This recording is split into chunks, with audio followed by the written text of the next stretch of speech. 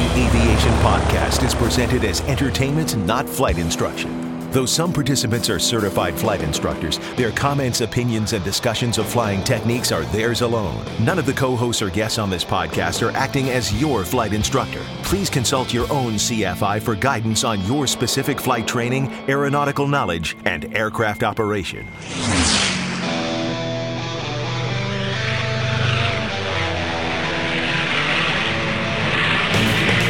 This is the Stuck Mike Avcast, an aviation podcast about learning to fly, living to fly, and loving to fly. Episode 147, Light Sport, Ultralights, Airports, and Weight Shift Trikes with pilot Jim G. Coming up next in this episode of the Stuck Mike Avcast. Now here are your co-hosts, Victoria Neuville, Eric Crump, Larry Overstreet, Russ Rosleski, Tom Frick, Rick Felty, and Carl Valeri. Well, folks, welcome to the Stuck Mike Avcast. This evening, we have a special guest from the Uncontrolled Airspace, a friend of this podcast and has been a guest, but more so on a live show, and that's Pilot Jim G. Pilot Jim G is somebody who's a friend, somebody who's very interested in general aviation, a dynamic individual, knows a lot about a lot of things, GA, and has done so many things in many different areas that I'd love to learn about, from airports to trikes, just like we mentioned in the beginning. Pilot Jim G, welcome to the podcast. Well, thanks, Carl. It's so cool to be on here and to be an honored guest. I am definitely honored. I know a lot of things about little things and a little bit about a lot of things, but not everything about anything. So there you go. Wow, that was tough to say. That's a tongue twister. And of course, joining us this evening is Rick Felty from up north. Hello. They had a little bit of rain this past few days. Yeah, but we've had a nice mix of spring weather. We had a summer day or two for a while, and now it's right where it needs to be. Yes. It's great. Well, it's great to have you here. And the allergies are finally stopping. Thank God. Don't even get me started. Thank God. It's I was just flying into Boston the other day. I love flying over, and of course I love lighthouses, so I got to see Boston lights, and it was just terrific. What a gorgeous night to fly. I tell you, there's nothing better than seeing a city at night when it's clear and all the lights are on. It's just gorgeous. Yes, it is a cool approach over the water there. Let's do the pre-flight. Anyway, before we start, a quick message from the sponsor. Of course, the sponsor of Stuck Mike Avcast is aviationcareerspodcast.com, where we have career coaching. We also have interview preparation and one of the largest online directories of aerospace scholarships. You can go to aviationcareerspodcast.com to find out more about those services and also listen to the free podcast about aviation careers, all aviation careers. Now entering cruise flight. And before we get started, I have also another quick announcement. We are, and this by the time this comes out, this podcast, we're recording this in advance, we are moving the headquarters, the large headquarters of the Stuck Mike Avcast and Aviation Careers podcast, which comes under Valeri Aviation, to Lakeland, Florida. And so it's an exciting move for myself. I'm actually and really in reality, what's happening is I'm moving about 10 minutes away from Lakeland Airport. It's it's a compromise, as we all know in aviation. This is one of the main reasons I'm mentioning this. Is we're all love aviation, but we also have, a lot of us have spouses, significant others, and a lot of times we have to compromise on what it is we're going to do in aviation and how do we present ourselves and make available this hobby of ours, but also make available hobbies for our spouse and our significant other. And what we decided to do is this was a perfect location because I'm only 10 minutes away from an airport. I truly wanted to live on an airport. That didn't fly, so to speak. And that's my only joke for the evening.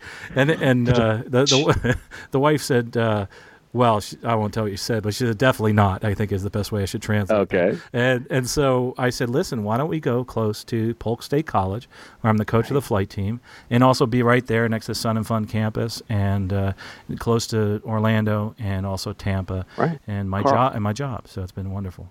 Carl, folks may not know this, but besides all of what you just mentioned at the Lakeland Airport, that airport is well situated for a variety of aviation activities.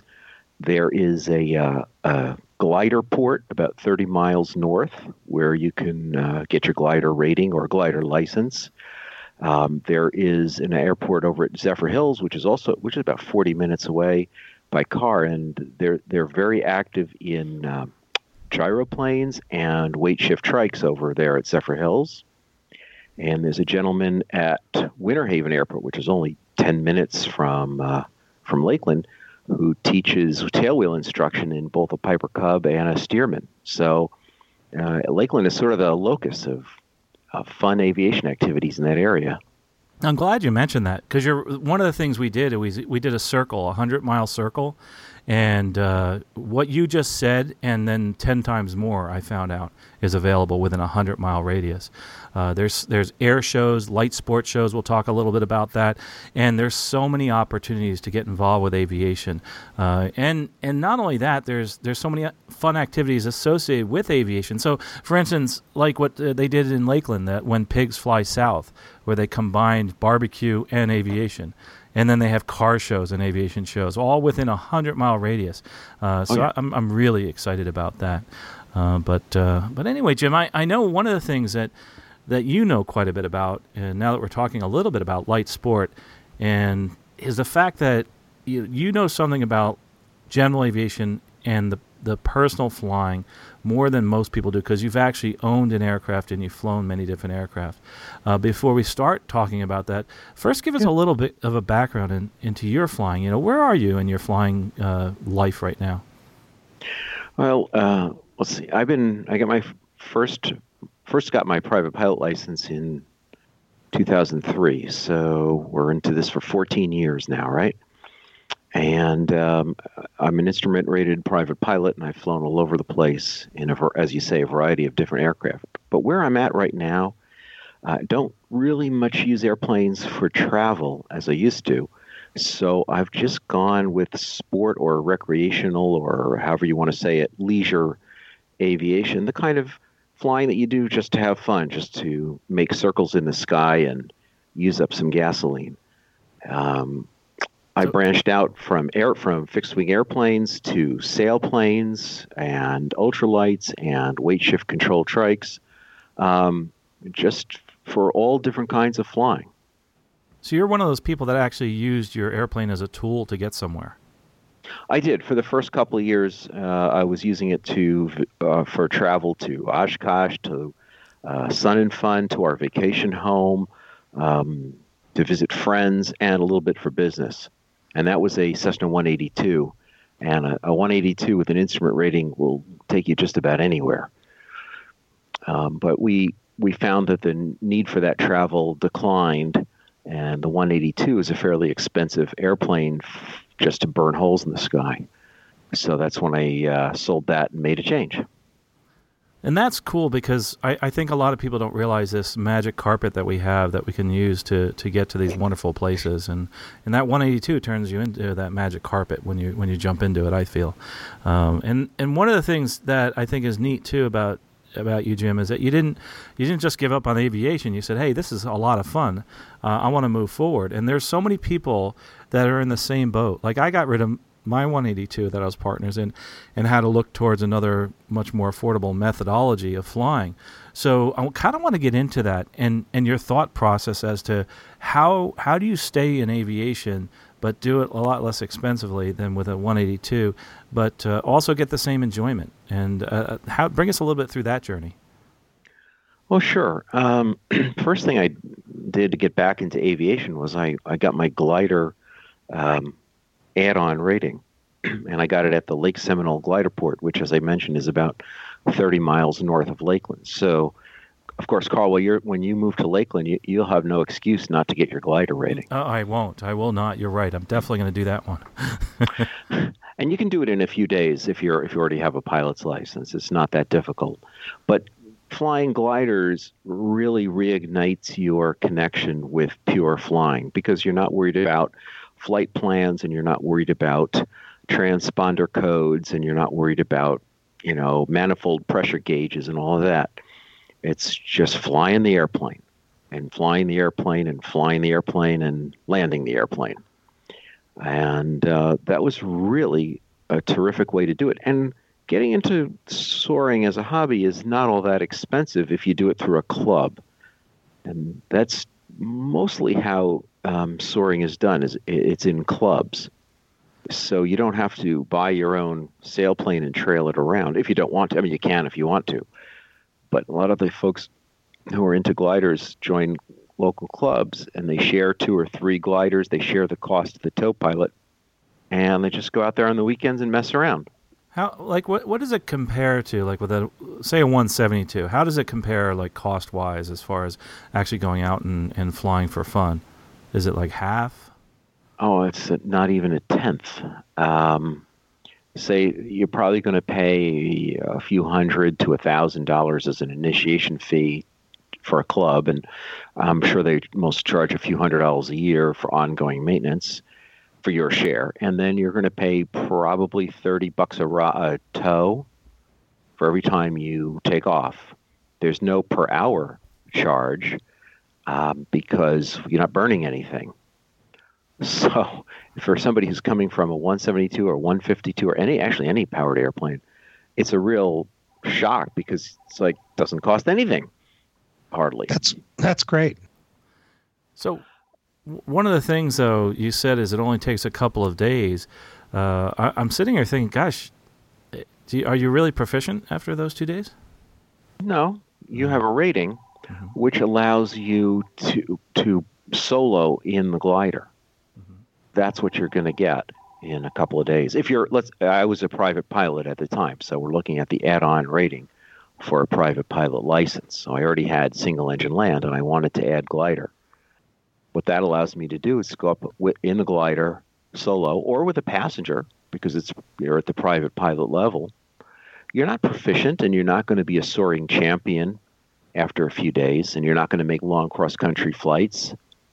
What you're going to do is you're going to be able to go up and get a tow, go aloft, cut loose from the tow plane, and practice soaring and practice landings over and over again without an instructor.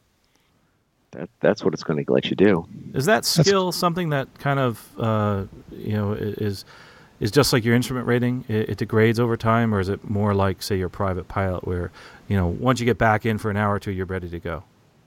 Well, of course, any skill degrades over time, but and so does soaring. And soaring, as if you're really into thermal soaring, where you're trying to find lift and stay aloft for as long as you can on a single tow. Let me explain that. I mean, a tow plane is going to tow you up to 2 or 3 or 4,000 feet, and you're going to pull a lever in the cockpit that disengages the tow rope from the glider, and then you're on your own. Without lift, without rising air, the glider eventually will glide back to Earth. Gravity always wins, right? Pretty much. You're coming down. You're definitely going to be landing somewhere. Unless you can find lift. And there are soaring competitions for people who love to go out and find lift and stay aloft as long as they can. And they'll stay up there for hours just from a single tow launch. But when you're new to it, or as you say, if you've hung up the robe for a while and you get back into it, it'll take a while to warm up again. Also, just because you get a glider rating, that means you can fly safely. It doesn't mean you're a great soaring pilot. So I took some lessons in soaring after I had the rating, and started to really learn about lift and how you work the lift and stay up. When you get the rating, initially you really need to know how to land the glider. So you're concentrating on landing. Later on, you're concentrating on not landing, if that makes sense. It totally does. It makes sense. I don't know if Carl knows this.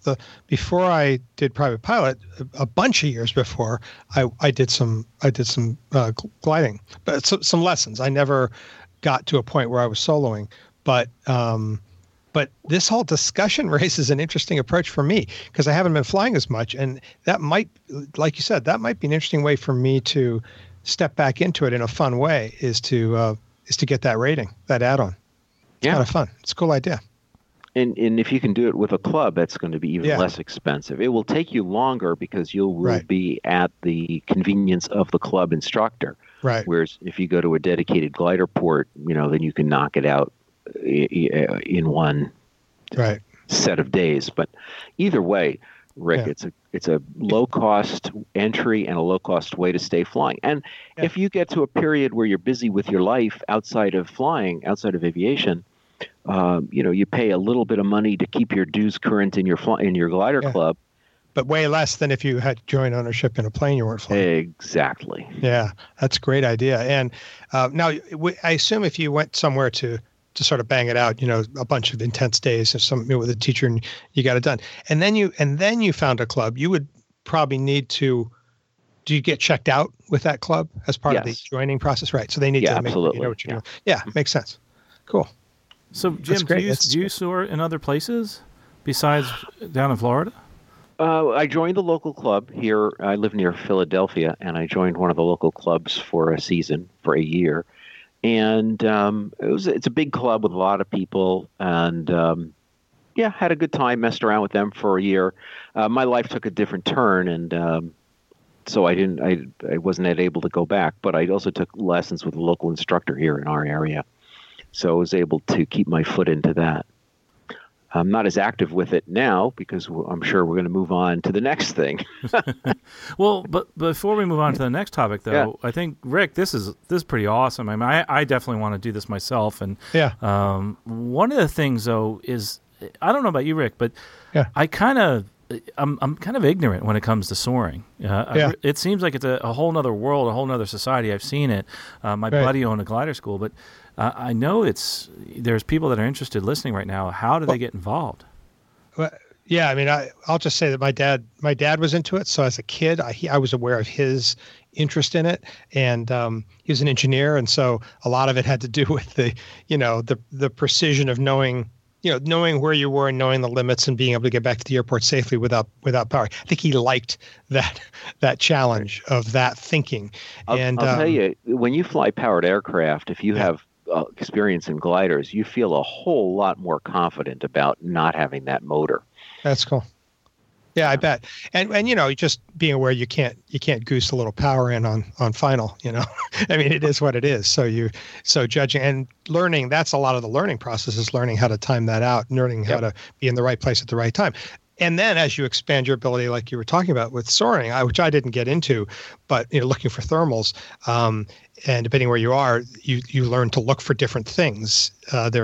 There's ridge soaring, right? And there's also just, you look for areas of, in some cases, like, near Philadelphia, or I was outside of Chicago, you're looking for, like, sometimes pavement. A lot of pavement will generate hot shopping malls. Centers. Exactly. So it's stuff like that. It's really it's a whole different kind of thing, although the stick and rudder stuff is pretty cool. My challenge when I was starting out, I didn't feel comfortable with it, and was the toe, keeping the glider in the right position relative to the tow plane. And I also wasn't a private pilot yet, so I didn't know a lot about a lot of things.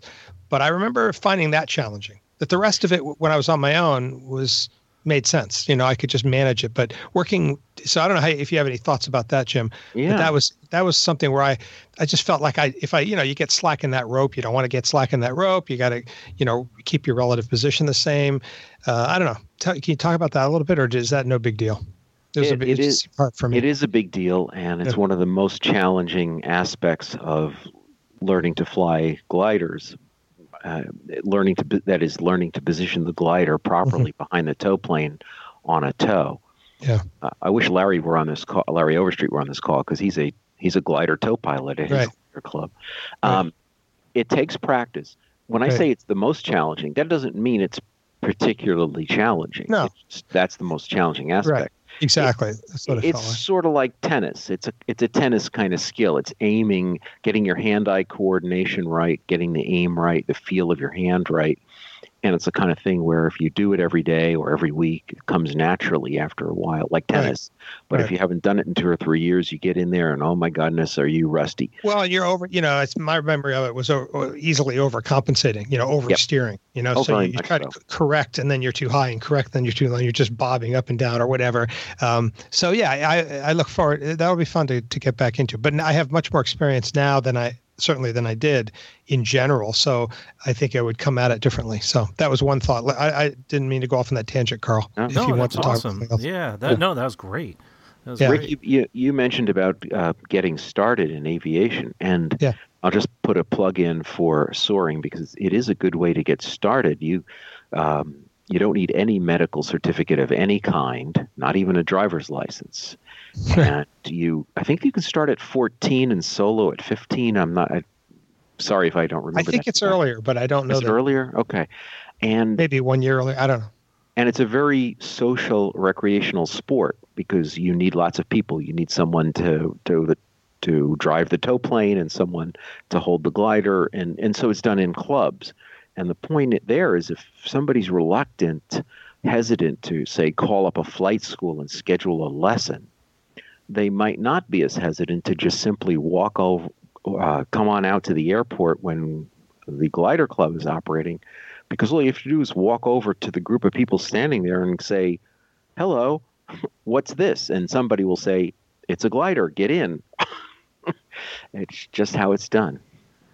One of the things that I think is a great resource, which we really would be remiss if we didn't mention, is the Soaring Society of America. They have an awesome website that answers all the questions that we're talking about right now. And I just found my way there too to get the answer to that age number. Yeah, you can solo at 14, which is amazing because I have friends that have done that. They absolutely love it, and it's so much less expensive. And when I started soaring, I was like, wow, this is really cool. But then I got into powered and I didn't finish my ratings. One of the things that I think everybody should do is look at this as a hobby. I think it's terrific. It can add to your proficiency as a pilot no matter what you do. And to find out more, it's at Soaring Society of America, which is ssa.org, and we'll have links to that in the podcast show notes. Some really, really nice folks there, and what's kind of interesting, I don't know, Jim, I'd love to get your thoughts on this. I kind of felt like it was a little more like laid back, the society, in the Soaring Society. What do you feel? I guess it depends on people everywhere. If you're in a local club like the one I was in, where it's just people from the area who want to use a sailplane without buying one, it's very laid back. But if you're in competition, soaring competitions, and there are formal organized soaring competitions under the SSA, that's not laid back. Those are athletes, sportsmen who are trying to win prizes and beat each other. And that doesn't mean it isn't fun, but it's probably not laid back because you do want to win. They and you're definitely right about that. Talking to people that are into that, but on a recreational basis, where they going out to the airport, it seemed when I was out there, my friend owned a glider club and a glider port, and he absolutely loved it. And one of the reasons is because we just hang out and have a corn roast and that kind of thing. And I guess the same thing happens in general aviation, so I can't just say that that's unique to that. That's very much the same. I'll tell you one thing: for those pilots who are thinking about this rating, your coordination, your rudder coordination skills will never be as good as they will be when you do soaring, because if you're uncoordinated, you're not going to go very far in a glider, in a sailplane. Mm-hmm. Jim, a lot of people probably are interested in gliding, but they also want to get somewhere besides a glider port and go have lunch, 100 miles away or 50 miles away, that $100 hamburger. Another option I feel that is a really good option is the light sport aircraft. And I know that you had mentioned this, we mentioned this in the beginning, but you're a real advocate of light sport aircraft and light sport flying. And I was wondering, why is that? Why? What is the advantage to us as pilots to going towards the light sport aircraft and light sport flying? It's a simpler way of flying. I'll put it that way. The light sport aircraft are restricted to being simple operating machines, no retractable gear, constant pitch propellers, so you don't have manifold pressure to deal with. There are only 2 seats. You're not going to take them in instrument conditions. It's just a simpler, less expensive entry level for flying and a way to continue flying for people like us or like, I shouldn't put you in this, Carl, but people like me who have decided that having a more complex machine for long distance cross countries is no longer necessary, and we can step down into light sport, have an easy to maintain, less expensive aircraft that we don't feel guilty for not flying it so much. The gas is less expensive. I don't know if you know this, but Rotax, ROTAX, an Austrian company, makes 90% of the motors used in light sport aircraft. 85 to 90%, thereabouts. Very dominant market share. That motor is very famous for running at about 4 to 5 gallons per hour of premium ordinary automobile gasoline from your local corner gas station. So if you compare that to 10 gallons an hour in a 182 or 9 gallons an hour in a 172 of $6 a gallon avgas, you've just caught your operating cost in half just by the gasoline. The cost of acquisition is a little bit lower for a brand new light sport compared to a production, right?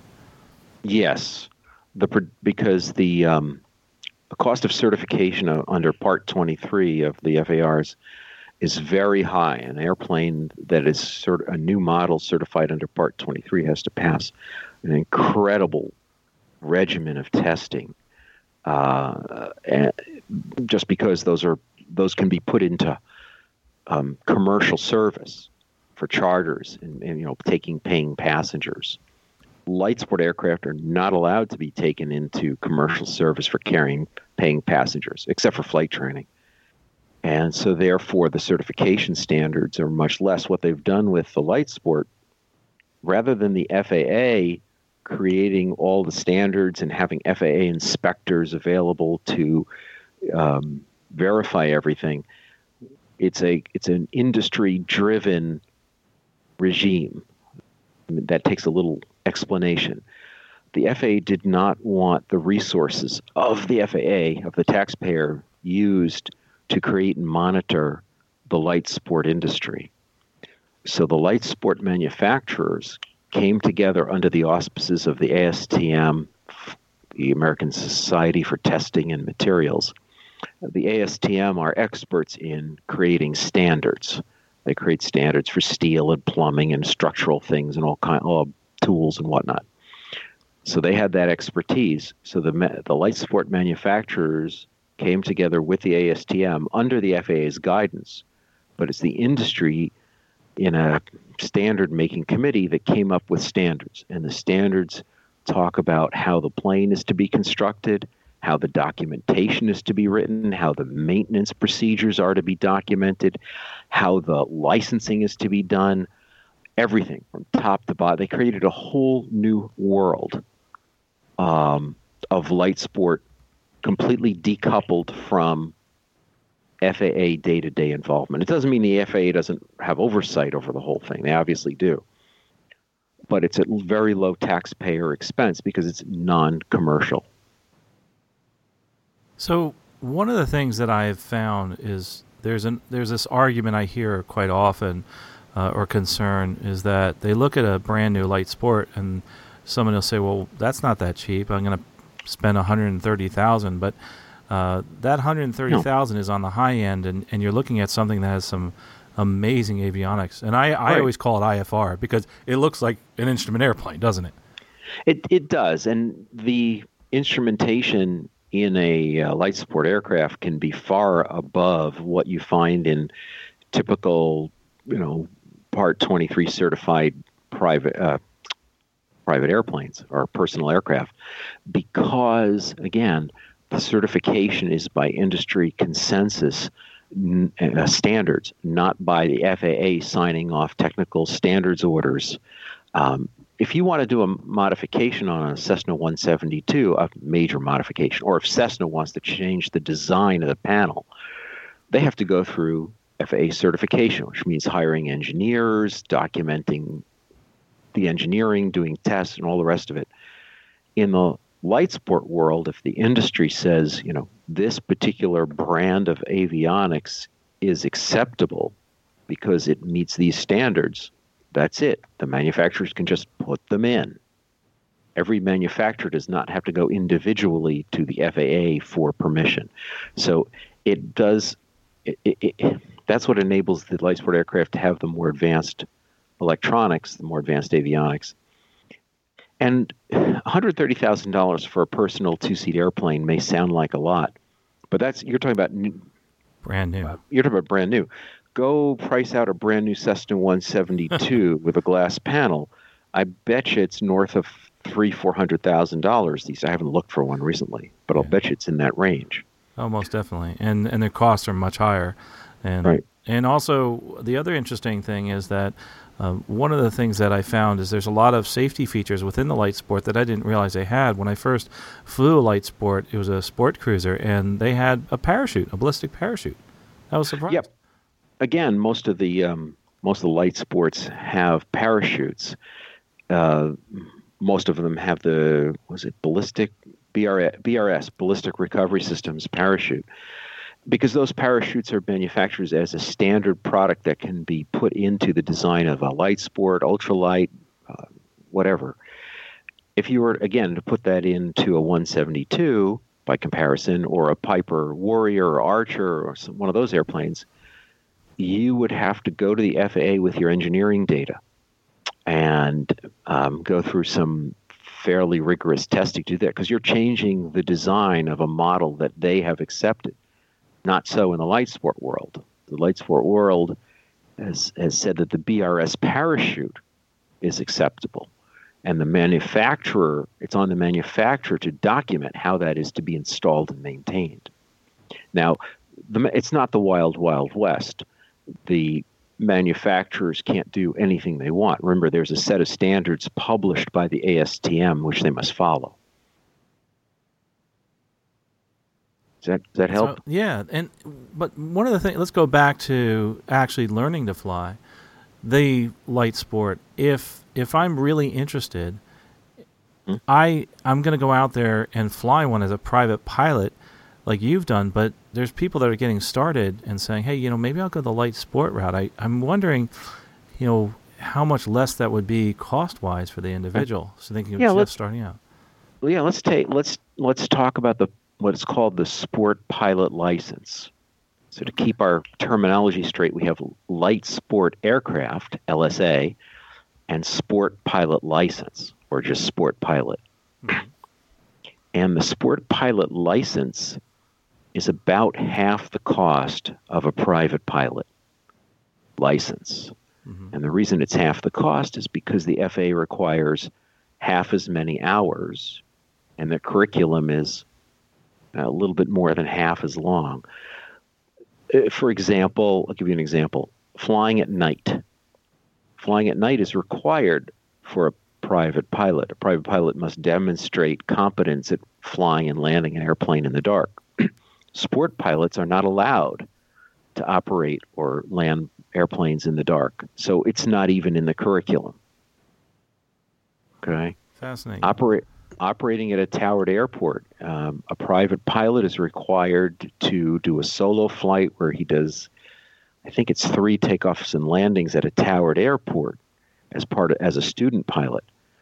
But a sport pilot is not required to do that. It doesn't mean you shouldn't, but you're not required to. You can actually get the sport pilot license without having that training. So it's estimated to be about half the cost of a private pilot license. Now, you're going to accept some restrictions with a sport pilot license. Number 1, you can't fly at night. Number 2, you're going to be restricted to flying light sport aircraft, which means no more than 2 seats. And that's probably the biggest restriction. It means you can't take your family. You can just take 1 passenger. You're restricted to flying below 10,000 feet. I don't think that's a big restriction. I don't know that many private pilots that enjoy flying above 10,000 feet. You need a little extra training and a sign-off if you're going to tower-controlled airports, but for people who want that, it's not that hard to achieve. So really, the restrictions are speed, speed of the airplane, 120 knots, and 2 seats. That's probably the biggest restriction, those two things. But otherwise, for half the cost, you're a pilot. Even a sport pilot is a licensed pilot who can own an airplane, get in it, and go somewhere. There's no restriction for sport pilots as to how far they can go. And sport pilots can fly their light sport aircraft from Maine to California if they want to. And now the Bahamas, which I think is excellent. And the Bahamas. So they've realized that it's economically a good thing for them, and invite those people over, because it's just across the pond there, the Gulf Stream, I should say, and it's a short little hop. The Light Sport Pilot Certificate is we've been talking a lot about airplane single engine, but it's also applicable to the gliders and the lighter than air and even rotorcraft, but with certain restrictions there. Yeah, you can get a sport pilot license for gliders, and you'd be restricted to flying light sport gliders as opposed to Part 23 certified gliders. That's not really such a restriction, except that many of the high-performance soaring machines were certified under Part 23. But nowadays there are light sport gliders. Pipistrel, in particular, comes to mind for those who want to look that up. They make a number of light sport gliders. Almost all of the weight shift or so-called powered hang gliders, weight shift control aircraft, are certificated under the light sport rules, not as Part 23. So the sport pilot will get you into all of those. The only thing it won't get you into is helicopters. There is no such thing as light sport rotorcraft. Interesting. I have a question. Just if I'll play the role of someone who is going to explore going in that direction, whether I'm already a pilot or I'm looking to concentrate on light sport and go with that license. Types of light sport planes. Is there a sense that you could give us about what people might want to look out for? What's out there? Is it they're all great? Are there, is it just the same as any other kind of plane selection, high and low wing speeds, or are there things that from having done it that you could tell us about the planes themselves? Sure. With a sport pilot license, you really have a large variety of things you can fly. And we'll talk about the variety of light sport aircraft here in a second. But I need to throw in case people have heard it and they're not sure, there are a couple of certificated Part 23 standard category airplanes that you're eligible to fly with a with a sport pilot license. See, these are tongue twisters, and you get yourself all wrapped around the words. The sport pilot license will let you fly a Piper Cub. Why the Piper Cub? Well, we know the Piper Cub was not certificated under the light sport rules. Right. They predates the sport pilot rules by 70 years or something like that. But the reason that you're allowed a sport pilot can pilot a Piper Cub is that a Piper Cub weighs less than the mandated maximum 1,320 pounds, has a maximum speed of less than the mandated 120 knot maximum, has no more than the mandated 2 seats, has a fixed pitch propeller, it has fixed gear. So it meets all the rules of a light sport aircraft, even though it's not legally a light sport aircraft. We could call it sport pilot eligible or light sport equivalent or something like that. Mm-hmm. It's the Piper Cub, the Aeronca Champ, the certain models of Air Coupe, and probably there's 1 or 2 others that I'm not Interesting. remembering. But looking at the LSAs, the real LSAs, the ones that have a airworthiness certificate that has stamped on it light sport, those guys, there's a tremendous variety. There are light sport aircrafts that are made for bush flying, so they're big Tundra tires and huge flaps, and they look like Piper Cubs on steroids. They don't go very fast, but they certainly can get in and out of some backyards. And then there are light sport aircraft that are made for speed. Speed is relative. As I said before, the light sport aircraft have a speed limit. They're all limited to 120 knots. But there are ones that are made to go 120 knots if that's what you want.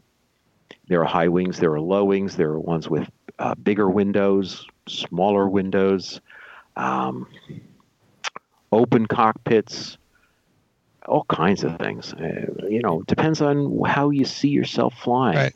how you see yourself getting into flying. If you're getting into, go ahead. I was just going to say it's shaken out enough now over time that what's out there is pretty, it's a valid option, and it does matter then your choice, your preference, the issue of like high wing, low wing, or whatever.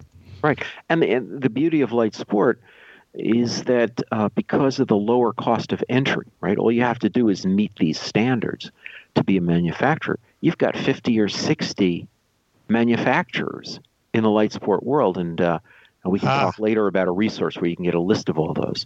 Cool. Whereas in the certified world, how many people are building Part 23 certified personal aircraft? I think we can list them on, just about on one hand. Right.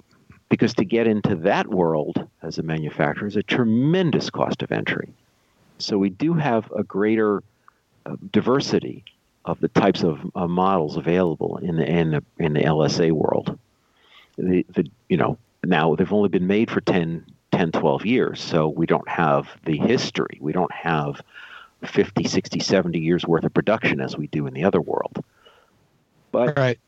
But on the other hand, you don't have to buy a 50-year-old airplane to get an affordable airplane. Right, exactly.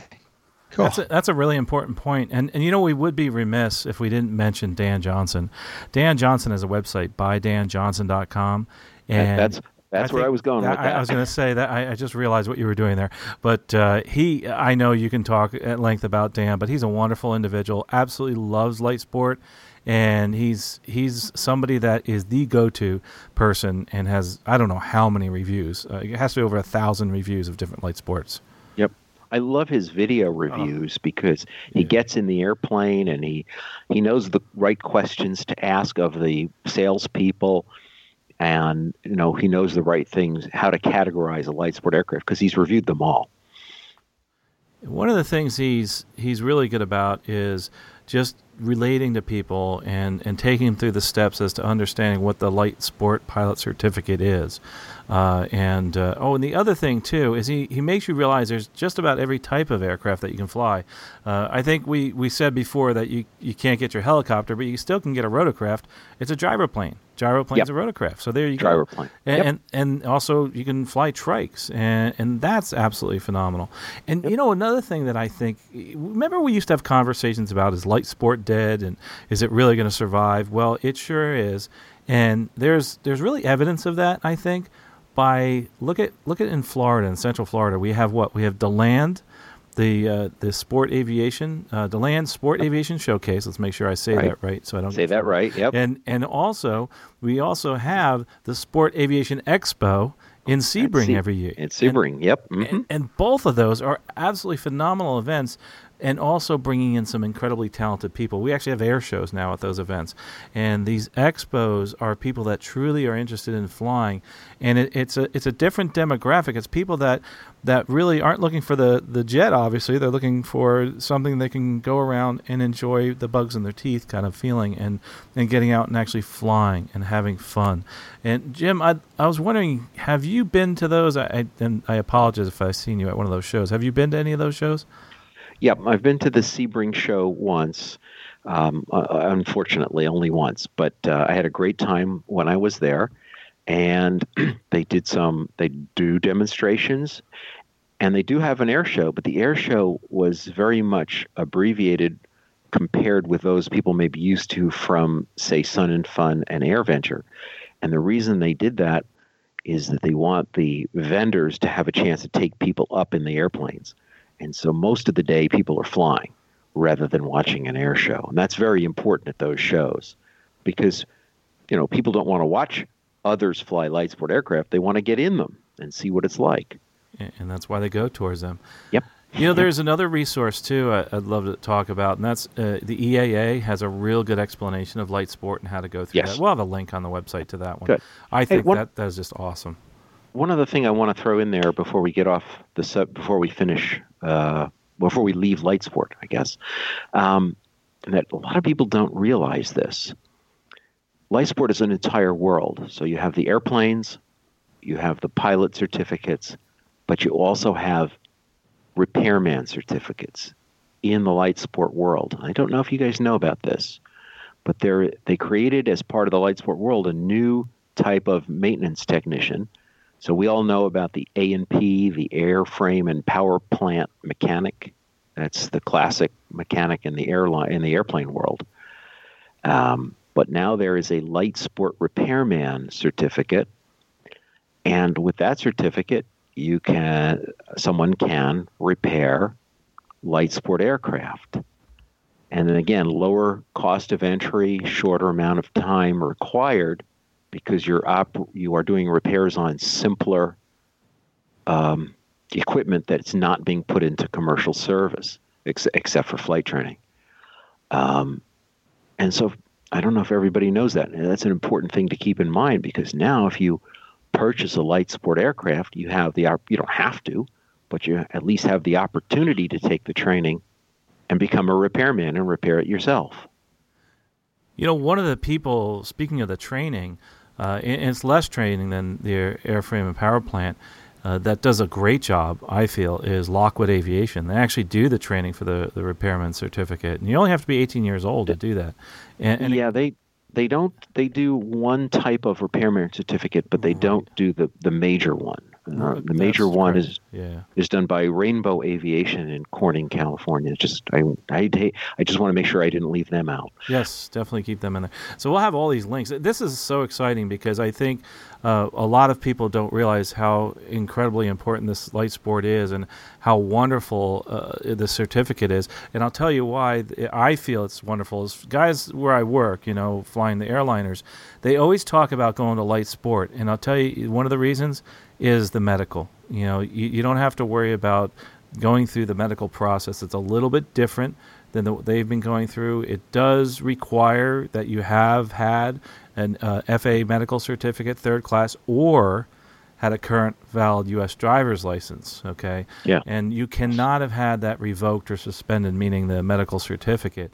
But most people have that. And in other words, they finish up their career and they're like, I don't want to deal with the medical certificate with the FAA anymore and worrying about I'm going to lose my job. It's like a sense of freedom, and that's exactly what light sport does. It gives us that sense of freedom again. It does, and for those who have to have multiple tests and doctor appointments to document their compliance with the medical certificate, it gives you a whole bunch of time back, is what it does. So we talked a lot about the light sport, and one of the things we're definitely going to have to have you back on because we're running out of time a little bit. But I do want to go into some of the other things you're doing quickly, as far as you've flown ultralights, also the weight shift trikes, etc. So explain. I don't know if you can explain the difference between those and what the implication would mean to us as far as pilot certificates. What will we need to fly them? We'll do ultralights very quickly. Ultralights, for those who want to look it up, are covered under Part 103 of the Federal Aviation Regulations. Part 103 is only 2 or 3 pages long. It's really, really easy. If you build or buy any kind of aircraft that weighs less than 254 pounds, carries less than 5 gallons of gas, and has 1 seat, and there's a few other restrictions, you don't need to have it have an N number. It doesn't need to be a registered aircraft. You don't need any pilot license of any kind whatsoever. You just get in your 1 seat strapped to a wing. That's the flying lawn chair, and off you go. It's a world unto itself for people who really like to experiment. Most of them are home builts because there's no certification rules. And it's a really interesting world. And if we want to talk about that, I think we should probably leave that for another time, and just because we're not going to be able to do it justice. No, definitely, we'll do that. But one of the things I wanted to get to is the fact that you're involved in this, but you've had some interesting adventures as of late. As a matter of fact, Jim and I, we ran into each other in the airport at Newark Airport. I was working, I think, that day, or on my way home, or commuting. I think you were on home. You were commuting home, and my wife and I were on our way to Hawaii, and we're walking through the concourse looking for some place to eat lunch, and we literally bumped into Carl Valeri. Literally. And one of the things I thought was so cool is the fact that you were going to Hawaii, which is a state I've never landed in. And you've actually beat me to that, didn't you? So tell us a little bit about that story. Well, I also fly weight shift control trikes, which are sometimes called powered hang gliders. And it's a little 2-seat carriage, looks like a little bit like a motorcycle with 3 wheels and a wing. And it doesn't have a tail, just has a delta wing. These are small and light, and you're outdoors. It's like a motorcycle. You're outdoors wearing a helmet. And I fly these, and I found out that there are some folks who have these on the north shore of Oahu Island in Hawaii. That's the island with Pearl Harbor and Honolulu on it. And that's where we were going. So I asked Paul Hamilton, my instructor in the weight shift world, where we could go, and he recommended Paradise Air on the north shore of Oahu. And so during my vacation, we drove across Oahu to the North Shore, which is much more rural, much more scenic, much less populated than the South Shore. And I went for a 1-hour scenic tour of the coastline with Paradise Air, Denise, great pilot. And that's really the way to do some tourist sightseeing in an area with which you're not familiar, because you're outdoors. You're not in the cabin. There is no cabin. You're just in the. It's like being in a motorcycle, suspended aloft by a wing. It's the best way I can describe it. And you can go with one of these folks who will take you if you have no experience and no license whatsoever, and you can just go up and do the scenic tour. Or, as I did, since I've been flying them, I was able to fly the aircraft for a while. And when I got tired, I let her do it, and I landed a few times. It's a great way to combine the vacation, the sightseeing, and aviation all in one. So, yeah, did I make you jealous yet? Yes, you have. That's awesome. I definitely going to go out there and do that. And we've how many states is it now that you've landed in? You've been in a whole bunch, haven't you? Yeah, I'm sorry, I don't have a count, but a whole bunch. We'll just leave it at that. You want a count, I'll get you a count. Yeah, so people are always interested in numbers, that's for sure. Well, I really would, and we'll put those links out there. I'd love to have you back on because we're running out of time, but we have so many more things to talk about. We didn't get to airports and also, a little something about aviation maintenance, and record keeping, especially as an owner. And you've actually, I think it was at Oshkosh, correct me if I'm wrong, where you did a seminar on record keeping. I did it at AirVenture last year, and I repeated it twice more at Sun and Fun last month, April. We could talk about that at length if you want. The objective of that seminar is to educate owners about what should be in their maintenance records, how to maintain maintenance records, and purchasers what to look for in the records of an airplane you're buying, and also for sellers. Why you should keep your records in good shape for sale. So I was not orienting it to mechanics. Mechanics already know how to maintain records. This was for the owners. I'd love to do a whole episode just on that. I think that would be very helpful. So I'd love to have you back to do that, Jim. We could do that. That'd be awesome. Well, guys, This has been a lot of fun. Rick, I know this has been exciting and awesome for both of us because it's exciting to hear in your voice, too. Hey, there are some other opportunities to get back into flying again on a consistent basis. Because I think some of besides, for me, some of it was the money. So all this stuff hits the right button. Some of it was the money. Some of it was the mission. I didn't really have a mission other than just to go do it. So if the money's lower and it's just a recreation and it feels more like just a recreation thing, then that starts to be a thing that works. Because I get the idea of using it as part of a business or to, your life requires it, or it's helpful occasionally enough to do that. But right now, that's not true for me. So thinking about it differently, this has been a good conversation. I'm gonna definitely Rick, think about it's especially good for in your situation because you were flying Cirrus aircraft. Yes. And that requires some commitment. And to get back into Cirrus aircraft, you have to really say, I want to do this. If you had some avenue to get you into light sport, whether it's gliders or weight shift or airplanes, any way you do it, you don't have quite that commitment. And if you're only in it for the summer and then you put it aside, you're fine. Yeah, just go back and go up with someone again next summer, whatever. Yeah. So it's really good. This is a great conversation. I really appreciate it. Well, Jim, if it's okay, if people have questions, they can send email to us at contact@stuckmikeavcast.com. Is there any other way that they should contact you?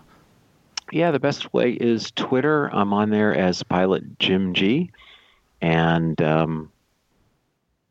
you'll also hear me from time to time on the Uncontrolled Airspace podcast, but mostly I hang out on the Twitter. Awesome. And don't forget to listen to Jim G on that, Pilot Jim G on the Uncontrolled Airspace, and our friends over there at the Uncontrolled Airspace have, they've been doing this for quite some time.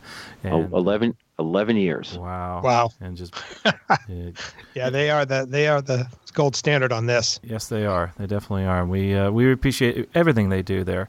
This is the podcast about learning to fly, living to fly, and loving to fly. And Pilot Jim G, he truly represents that. And it's been wonderful having Jim on here. And also, if you're somebody that's interested in getting back into aviation again and having thinking, gosh, this is too expensive, I hope that listening to Jim has inspired you, just like it's inspired Rick and many others to jump into it again and try out something new. It's a new challenge, just getting a new rating. And if it's not that expensive, gosh, that would be wonderful. Well, anyway, folks, if you want to contact us, don't forget contact@stuckmikeavcast.com. And don't forget to visit our sponsors, aviationcareerspodcast.com. And also, don't forget to visit AirPros, airpros.com. It's actually one of the greatest aviation insurers out there, I think, because one of the reasons is Victoria, our great co-host, is there. So don't forget, we'll have those links in here. Everything, by the way, everything we talked about will be in the show notes at the bottom. Well, folks, we'll talk to you next episode, and safe flying. You've been listening to the Stuck Mike Avcast. Members of the Stuck Mike Avcast may receive compensation for products or services mentioned during the podcast. Compensation may be received in the form of, but not limited to, referral commissions, free products, or service trials. Our opinions and views are never influenced by any compensation, and you should always perform your own due diligence before purchasing any products or services mentioned during the show. The Stuck Mike Avcast is an aviation podcast and a Valeri Aviation Corporation production.